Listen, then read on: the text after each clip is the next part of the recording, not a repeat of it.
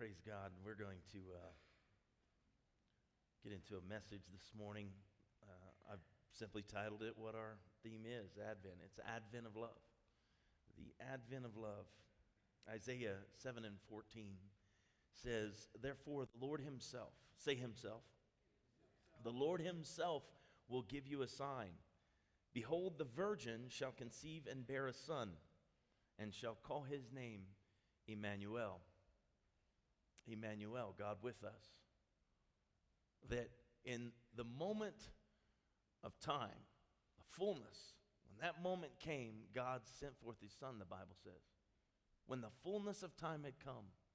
What does the fullness mean there? When the moment came where the old and the new would be fulfilled in Christ, the law that he came to fulfill, it would be fulfilled and he would begin a new covenant. He would start a new covenant with mankind. We can go back and we can read the stories. We know that, that Adam and Eve, they fell in the garden. And what does God do? God's the one that when they were clothed with his glory, they were naked, if you will, but they wouldn't even realize they were naked. They had no shame about them. And in that moment that they sinned and they fell, blood was shed and God clothed them with animal skins. Because they were no longer clothed in the glory of God. And it all moves forward, and you've got Noah's time where mankind is so depraved and they've fallen away from God, so much so that God has to start all over with Noah and his family. He makes a new covenant with man. God has always been about making that new covenant with man. But in Christ, he made a covenant that answered once and for all. It was a covenant of love. It was a covenant of grace. It would no longer be by your works. It wouldn't be that you can keep the law. It's not by your merit. But it would be by the merit of Christ. It would be by the work of Christ that mankind would have access to his heavenly Father or her heavenly Father. Bring me my water. I apologize. I'm so dry, raspy.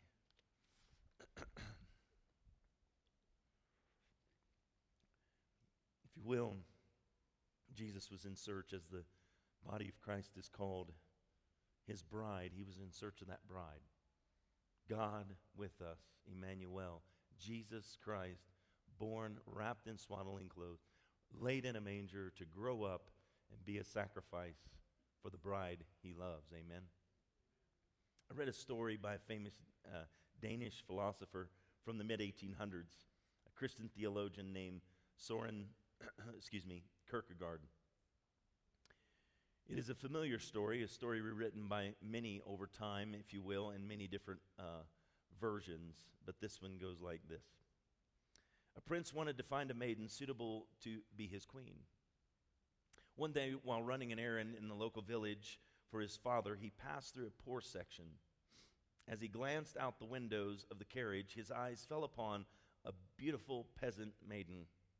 During the ensuing days, he often passed by the young lady and soon fell in love. But he had a problem. How would he seek her hand? He could order her to marry him, but even a prince wants his bride to marry him freely and voluntarily and not through coercion. He could put on his most splendid uniform and drive up in front of her door in a carriage drawn by 6 horses. But if he did this, he would never be certain that the maiden loved him or was simply overwhelmed with all the splendor. The prince came up with another solution. He would give up his kingly robe. He moved into the village, entering not with a crown, but in the garb of a peasant. He lived among the people, shared their interests and concerns, and talked their language. In time, the maiden grew to love him because of who he was and because he loved her first. This is very simple, if you will. It's that childlike faith that we all need to come to. And in this, we see a simple story that displays what the love of Christ is for each of us. We as the church are the ones in need. We are the, if you will, the peasants that need to be rescued. And we as Americans, I don't think we like to be called peasants. Agreed? Amen? We broke away from England because that's kind of how it was, right? But God's authority and his government, it is a kingdom, is it not? It's not a democracy, it's a kingdom. He reigns on high. there is an element of seeing that we are the ones in need. And he's not a king that lords it over, even though he can. He's a king that loves over us. He loves to love us. Amen. So today we focus on an advent of love. 1 John 4:16, the first part of that verse says this, and we have known and believed the love that God has for us. We have known and believed the love that God has for us. See, we don't always experience love the way we want to, but the love that God gives us through Jesus Christ is more trustworthy than any other love we'll ever encounter. You can trust his love in your life. People will fail you. You ever been failed by somebody? I have. You know, I've probably failed some of you in this room to follow through with things that I want to, but fall short because of, being a man that falls short. You've probably fallen short concerning your bride. You've probably fallen short concerning your husband. Come on, saints. Kids, you've probably fallen short concerning your parents, and parents, you've probably fallen short concerning your kids. Come on now. But it's Christmas, Pastor. Can you just preach a nice, pleasant message that we don't have to? You're supposed to wrap it up in a nice little package and hand it to us, and we leave here today happy. You'll leave happier when you know that you are in the love of Christ. Amen? And the way you know that you're in the love of Christ is to recognize first and foremost that you need a Savior. See, his love only works as a result of recognizing that you need him. That he first loved you. This isn't something you are capable of creating with him. It's something he did for you. I love what Toshi said. We serve a God. It's different than any other religion on the planet. Every other religion says you got to search after and you got to do all these things to get a hold of him. And the reality is it's God who gets a hold of you. And because he gets a hold of you, then you want to serve him. It's a very different thing. You serve him and you'll gain that place. No, you let him love you. And what will happen is that love, if I could say it this way, will infect you. And you just can't help but act like your Savior. Amen?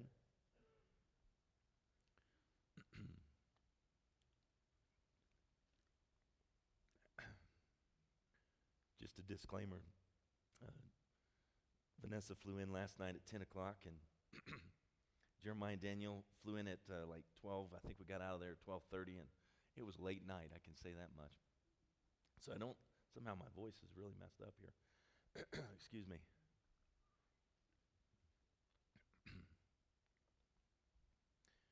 Because of Advent love, we're given a few things that we can live by.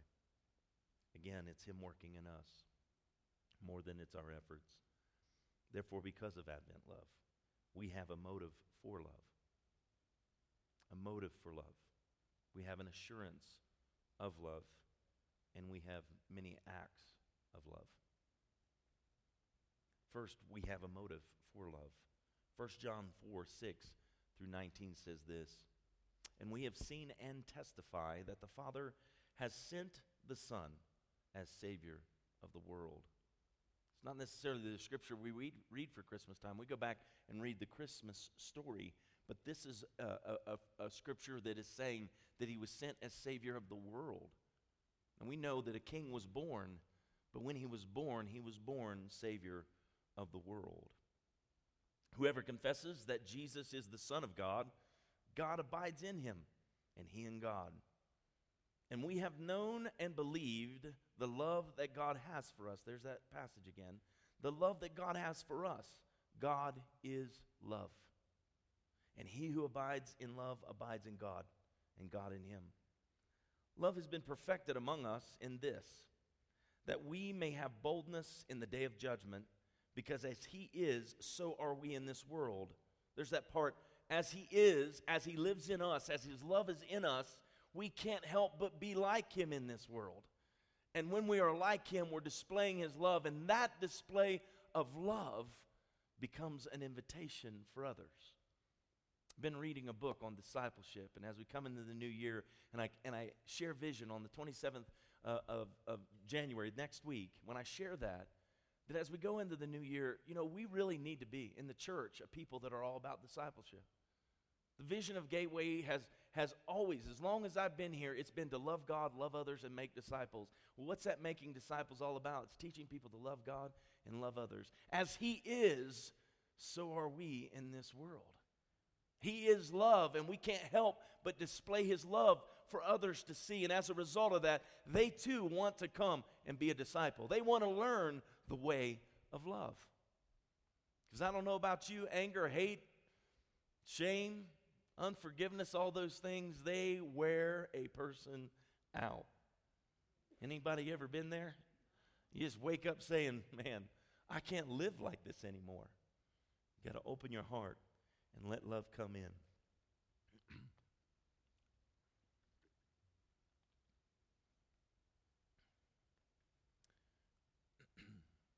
There is no fear in love. Verse 18, there's no fear in love, but perfect love casts out fear, because fear involves torment.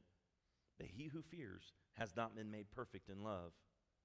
We love Him because He first loved us. I think if we could get that principle, just that one principle in our life, to where when we think about our Christian faith, we think about the walk we have with Christ, we think about the relationship we have with God, that oftentimes, and let's admit it, we're raised, you need to do this. This is the right thing. Don't do that. Do this. Come on now, right? We're all raised that way. At work, when you go into a job, they tell you what you need to do, right? And they make it clear what you shouldn't do, correct? We're taught those things, and not that they shouldn't exist with regard to life, but they shouldn't exist with regard to salvation. They shouldn't exist with regard to our relationship to God. There was a story of a man, his son continued to fail one time after the other, after the other, after the other. And one day one of his friends said, if I was you, I would forget that boy. And the father looked at his friend and he said to him, if he was your son, I would forget him. Come on now. That's how God feels towards us. See? Other people might be like, I just can't put up with you anymore. But God contends with you. God is searching out. He's trying to get a hold of your heart and draw you near to Him. And He won't quit on you. Amen? We love Him because He first loved us. We have a motive. Our motive for love is we love Him because He first loved us. Amen? Second thing, we have an assurance of love. Everybody knows this passage, but it is a passage that can't be replaced by any other. It's one of the best passages in the Bible. Oftentimes it's quoted with just the one verse, John 3:16, but you got to add 17 in there. For God so loved the world that He gave His only begotten Son, that whoever believes in Him should not perish but have everlasting life. For God did not send His Son into the world to condemn the world, but that the world through Him might be saved. John 3:16 is awesome, but without verse 17, it's hard to really understand. It's God so loved the world that He gave His only begotten Son, that whoever believes on Him shall not perish but have everlasting life. But you got to understand the other part of that. He didn't send His Son to condemn you. He sent His Son to save you. He sent His Son to save the whole world. And that's why the gospel has to be preached in such a way that people understand it's an invitation. It's not a list of what you've got to do. It's a list of what He did for you. And when we understand that, that invitation is pretty enticing. Amen? I didn't say it's easy. I said it's enticing. We want to come. We want to live that.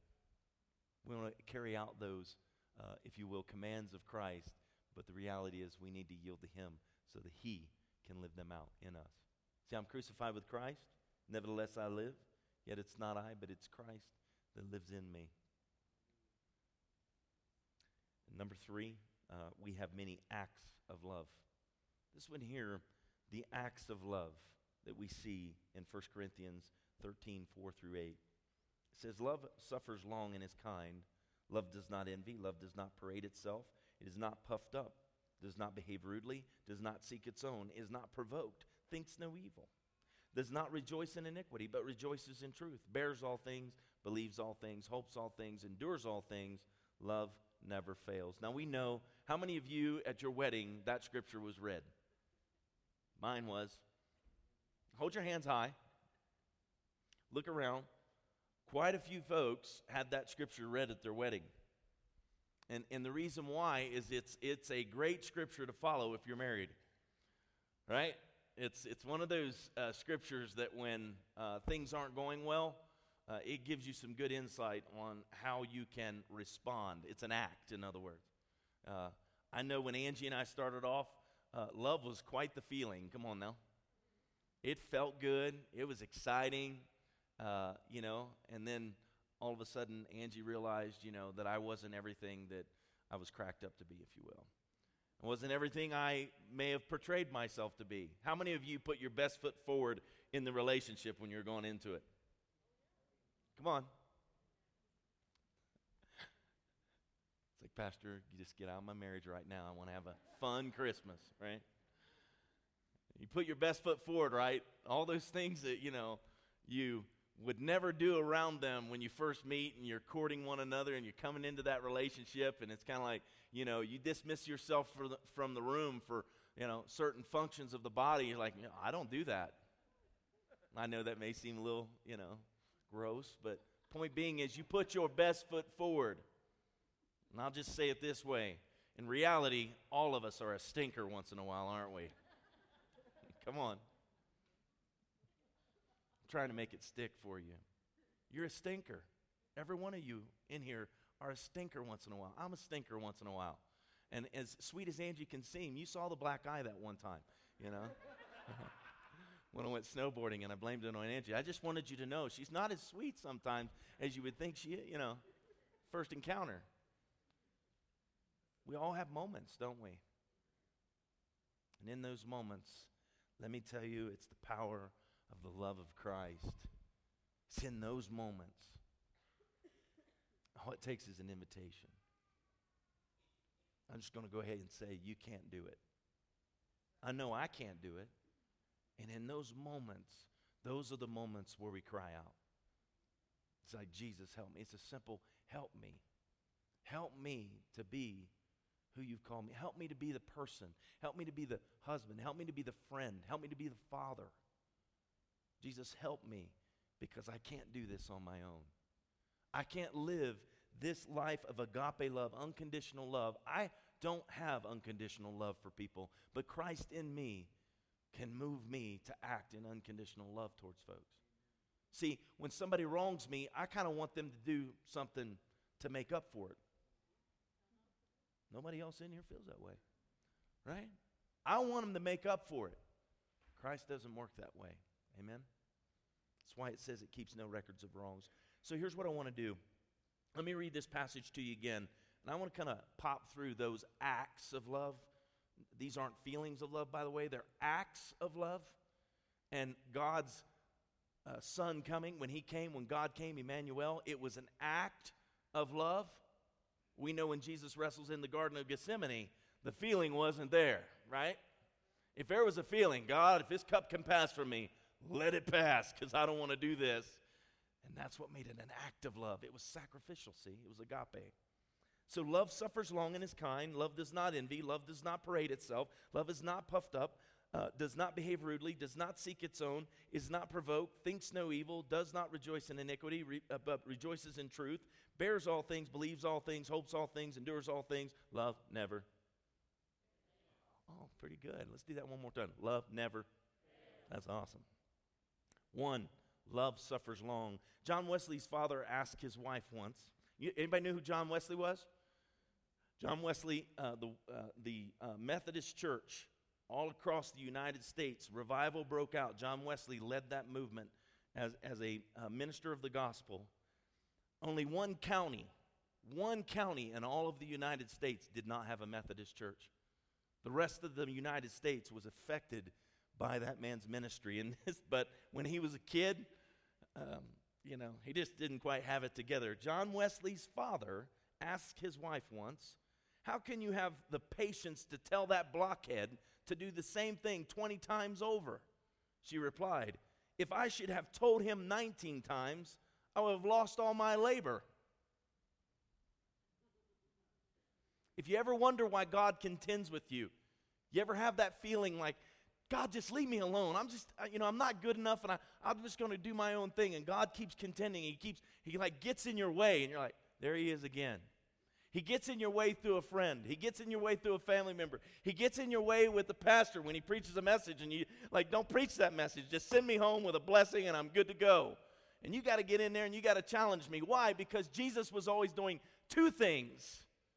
Are you okay if I preach a little bit? He was always doing two things in the lives of those that followed him: inviting them and challenging them. Inviting them and challenging them. Come with me. You think of Peter. Peter's probably one of my favorite in the Bible, simply from the standpoint that I'm a lot like him.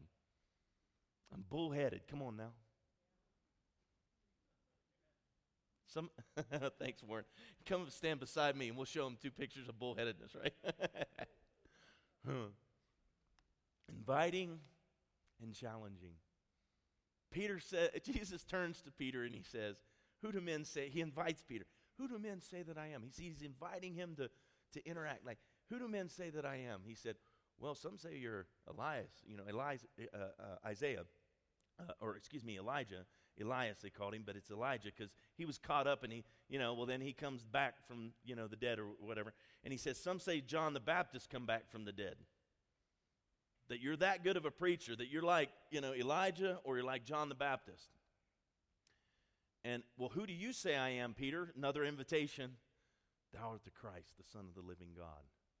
Blessed are you, Simon, son of Jonah, because flesh and blood has not revealed this to you, but my Father, which is in heaven." It's like, yeah. Peter's like, "Man, okay, I got this thing figured out."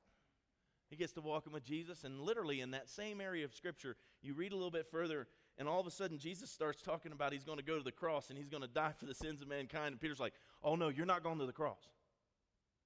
Jesus, you know what? You're not going to go to the cross. This isn't going to happen." Jesus wheels around, and he's like, "Get away from me. You're not mindful of the things of God." Peter's like, "Okay, so I'm blessed, and God's revealed this to me. Now all of a sudden I'm not mindful of the things of God. Which one is it?" You're invited and you're challenged. And you think you've got it all figured out. See, that's called pride. And pride is what gets us in trouble.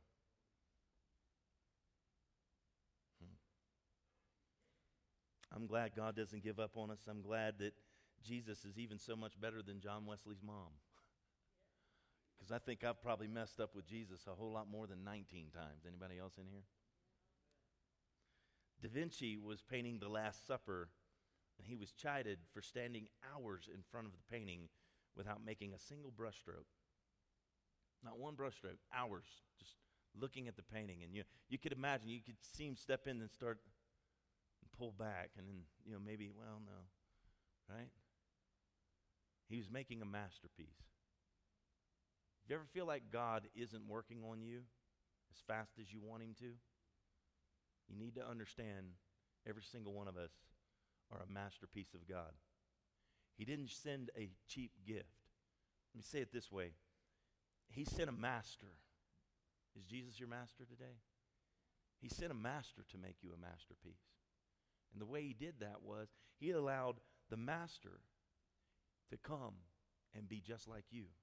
Suffer every temptation. Feel every temptation. Be subjected to rejection. Be subjected to all the feelings that we feel, yet without sin. So the master is working on you. And it may not be taking place in the timing you would like it to be, but I promise you, when he's done with you, he will have fulfilled what he promised. He who has begun a good work in you will perform that work until the day of our Lord Jesus Christ. Until the day he returned, the second advent, the second coming. Until that day, he's going to work on you. And there may be times where you feel like it's in such a stance of pause. Now listen to what Da Vinci said. He explained, "When I pause the longest, I make the most telling strokes with my brush. pause with people because God does it for you. It's kind. It looks for something constructive. You think of Jesus with the woman at the well, right? He comes up, he sits down, he's actually tired, and he's hungry. He sends the disciples off to get some food. And he's sitting at the well, and the woman comes at the well, and she comes at an hour when the other women do not come at the well. And he's sitting there, and what he does, now watch, Jesus always does what? He invites. We're going to hear more about this on the 27th. We're going to definitely be hearing it in the coming year. But he invites and he challenges. That's what discipleship is. And he sits there with the woman at the well, who basically is a prostitute. He gets to that point where he says, you've had 5 husbands, and the one you're with now is not your husband. And that's the moment where it's like, oh, I perceive you're a prophet. Now here's the thing about it, though. He didn't start with that. He started with, give me a drink. I was reading that scripture, and I started to notice something. How often the church says that a person can't serve or they can't be involved in a church until they're all cleaned up and they've got everything together. Do you know Jesus added value to that woman's life? In that very moment, he added value. This is the Savior, the King of Kings, and the Lord of Lords. It says to that woman, give me a drink.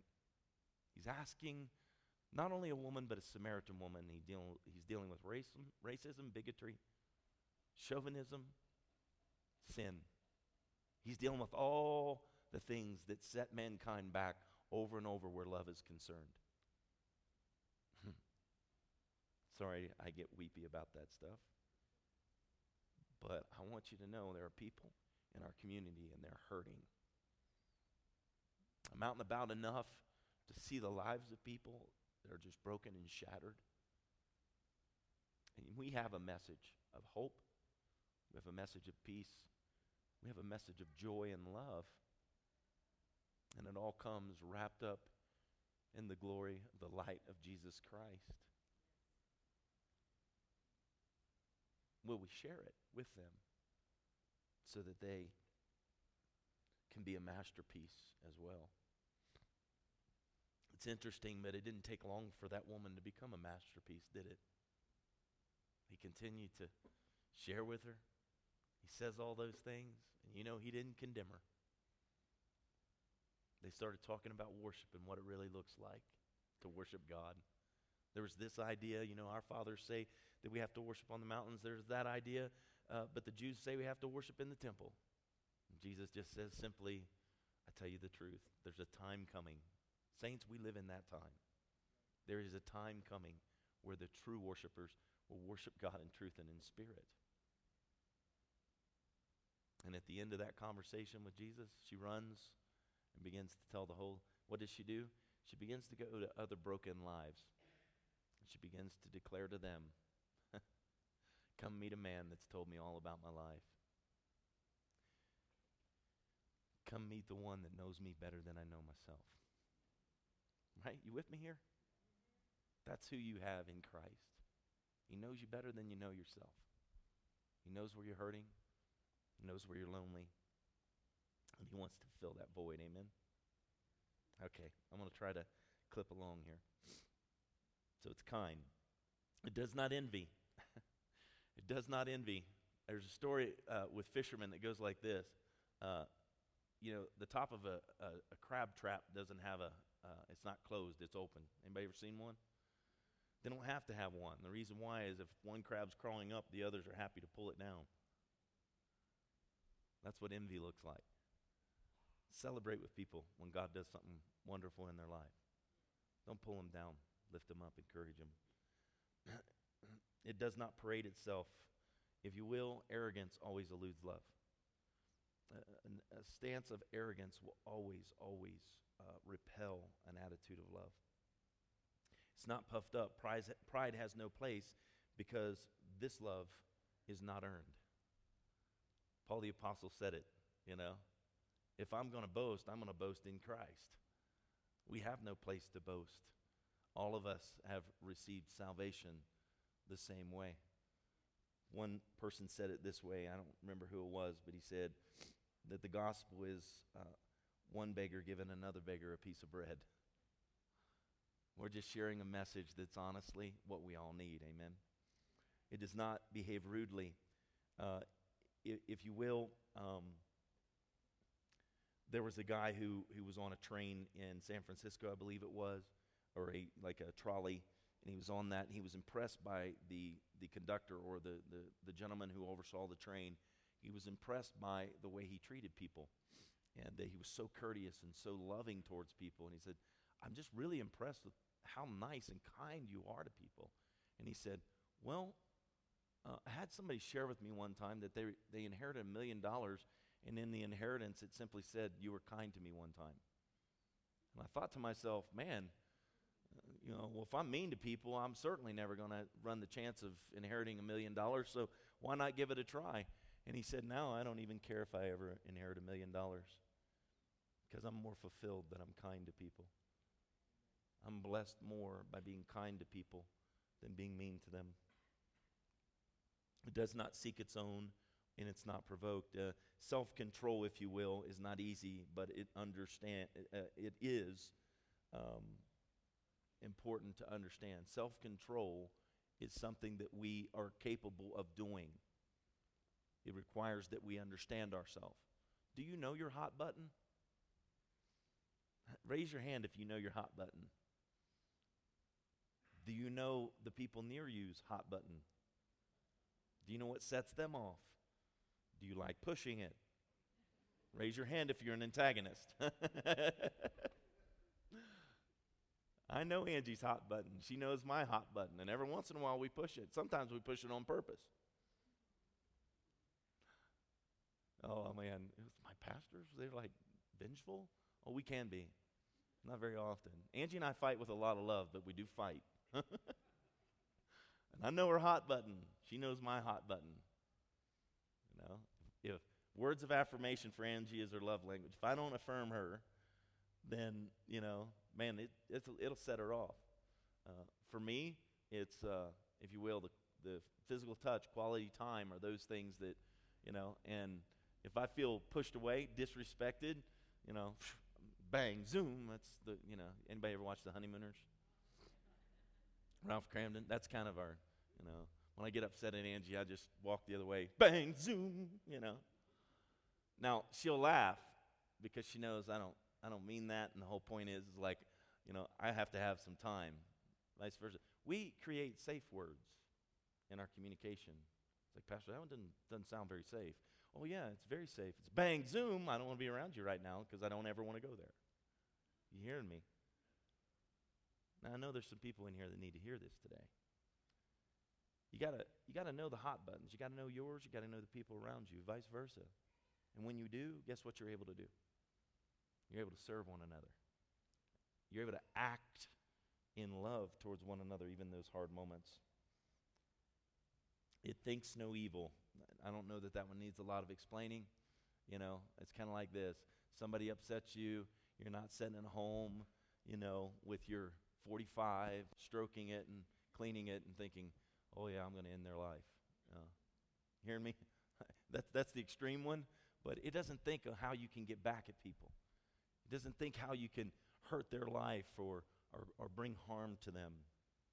It rejoices in or does not rejoice in iniquity. It doesn't celebrate sin. It doesn't, oh yeah, let's, sin is fun. It's, let's go do this. Let's be all about that. It doesn't rejoice in iniquity.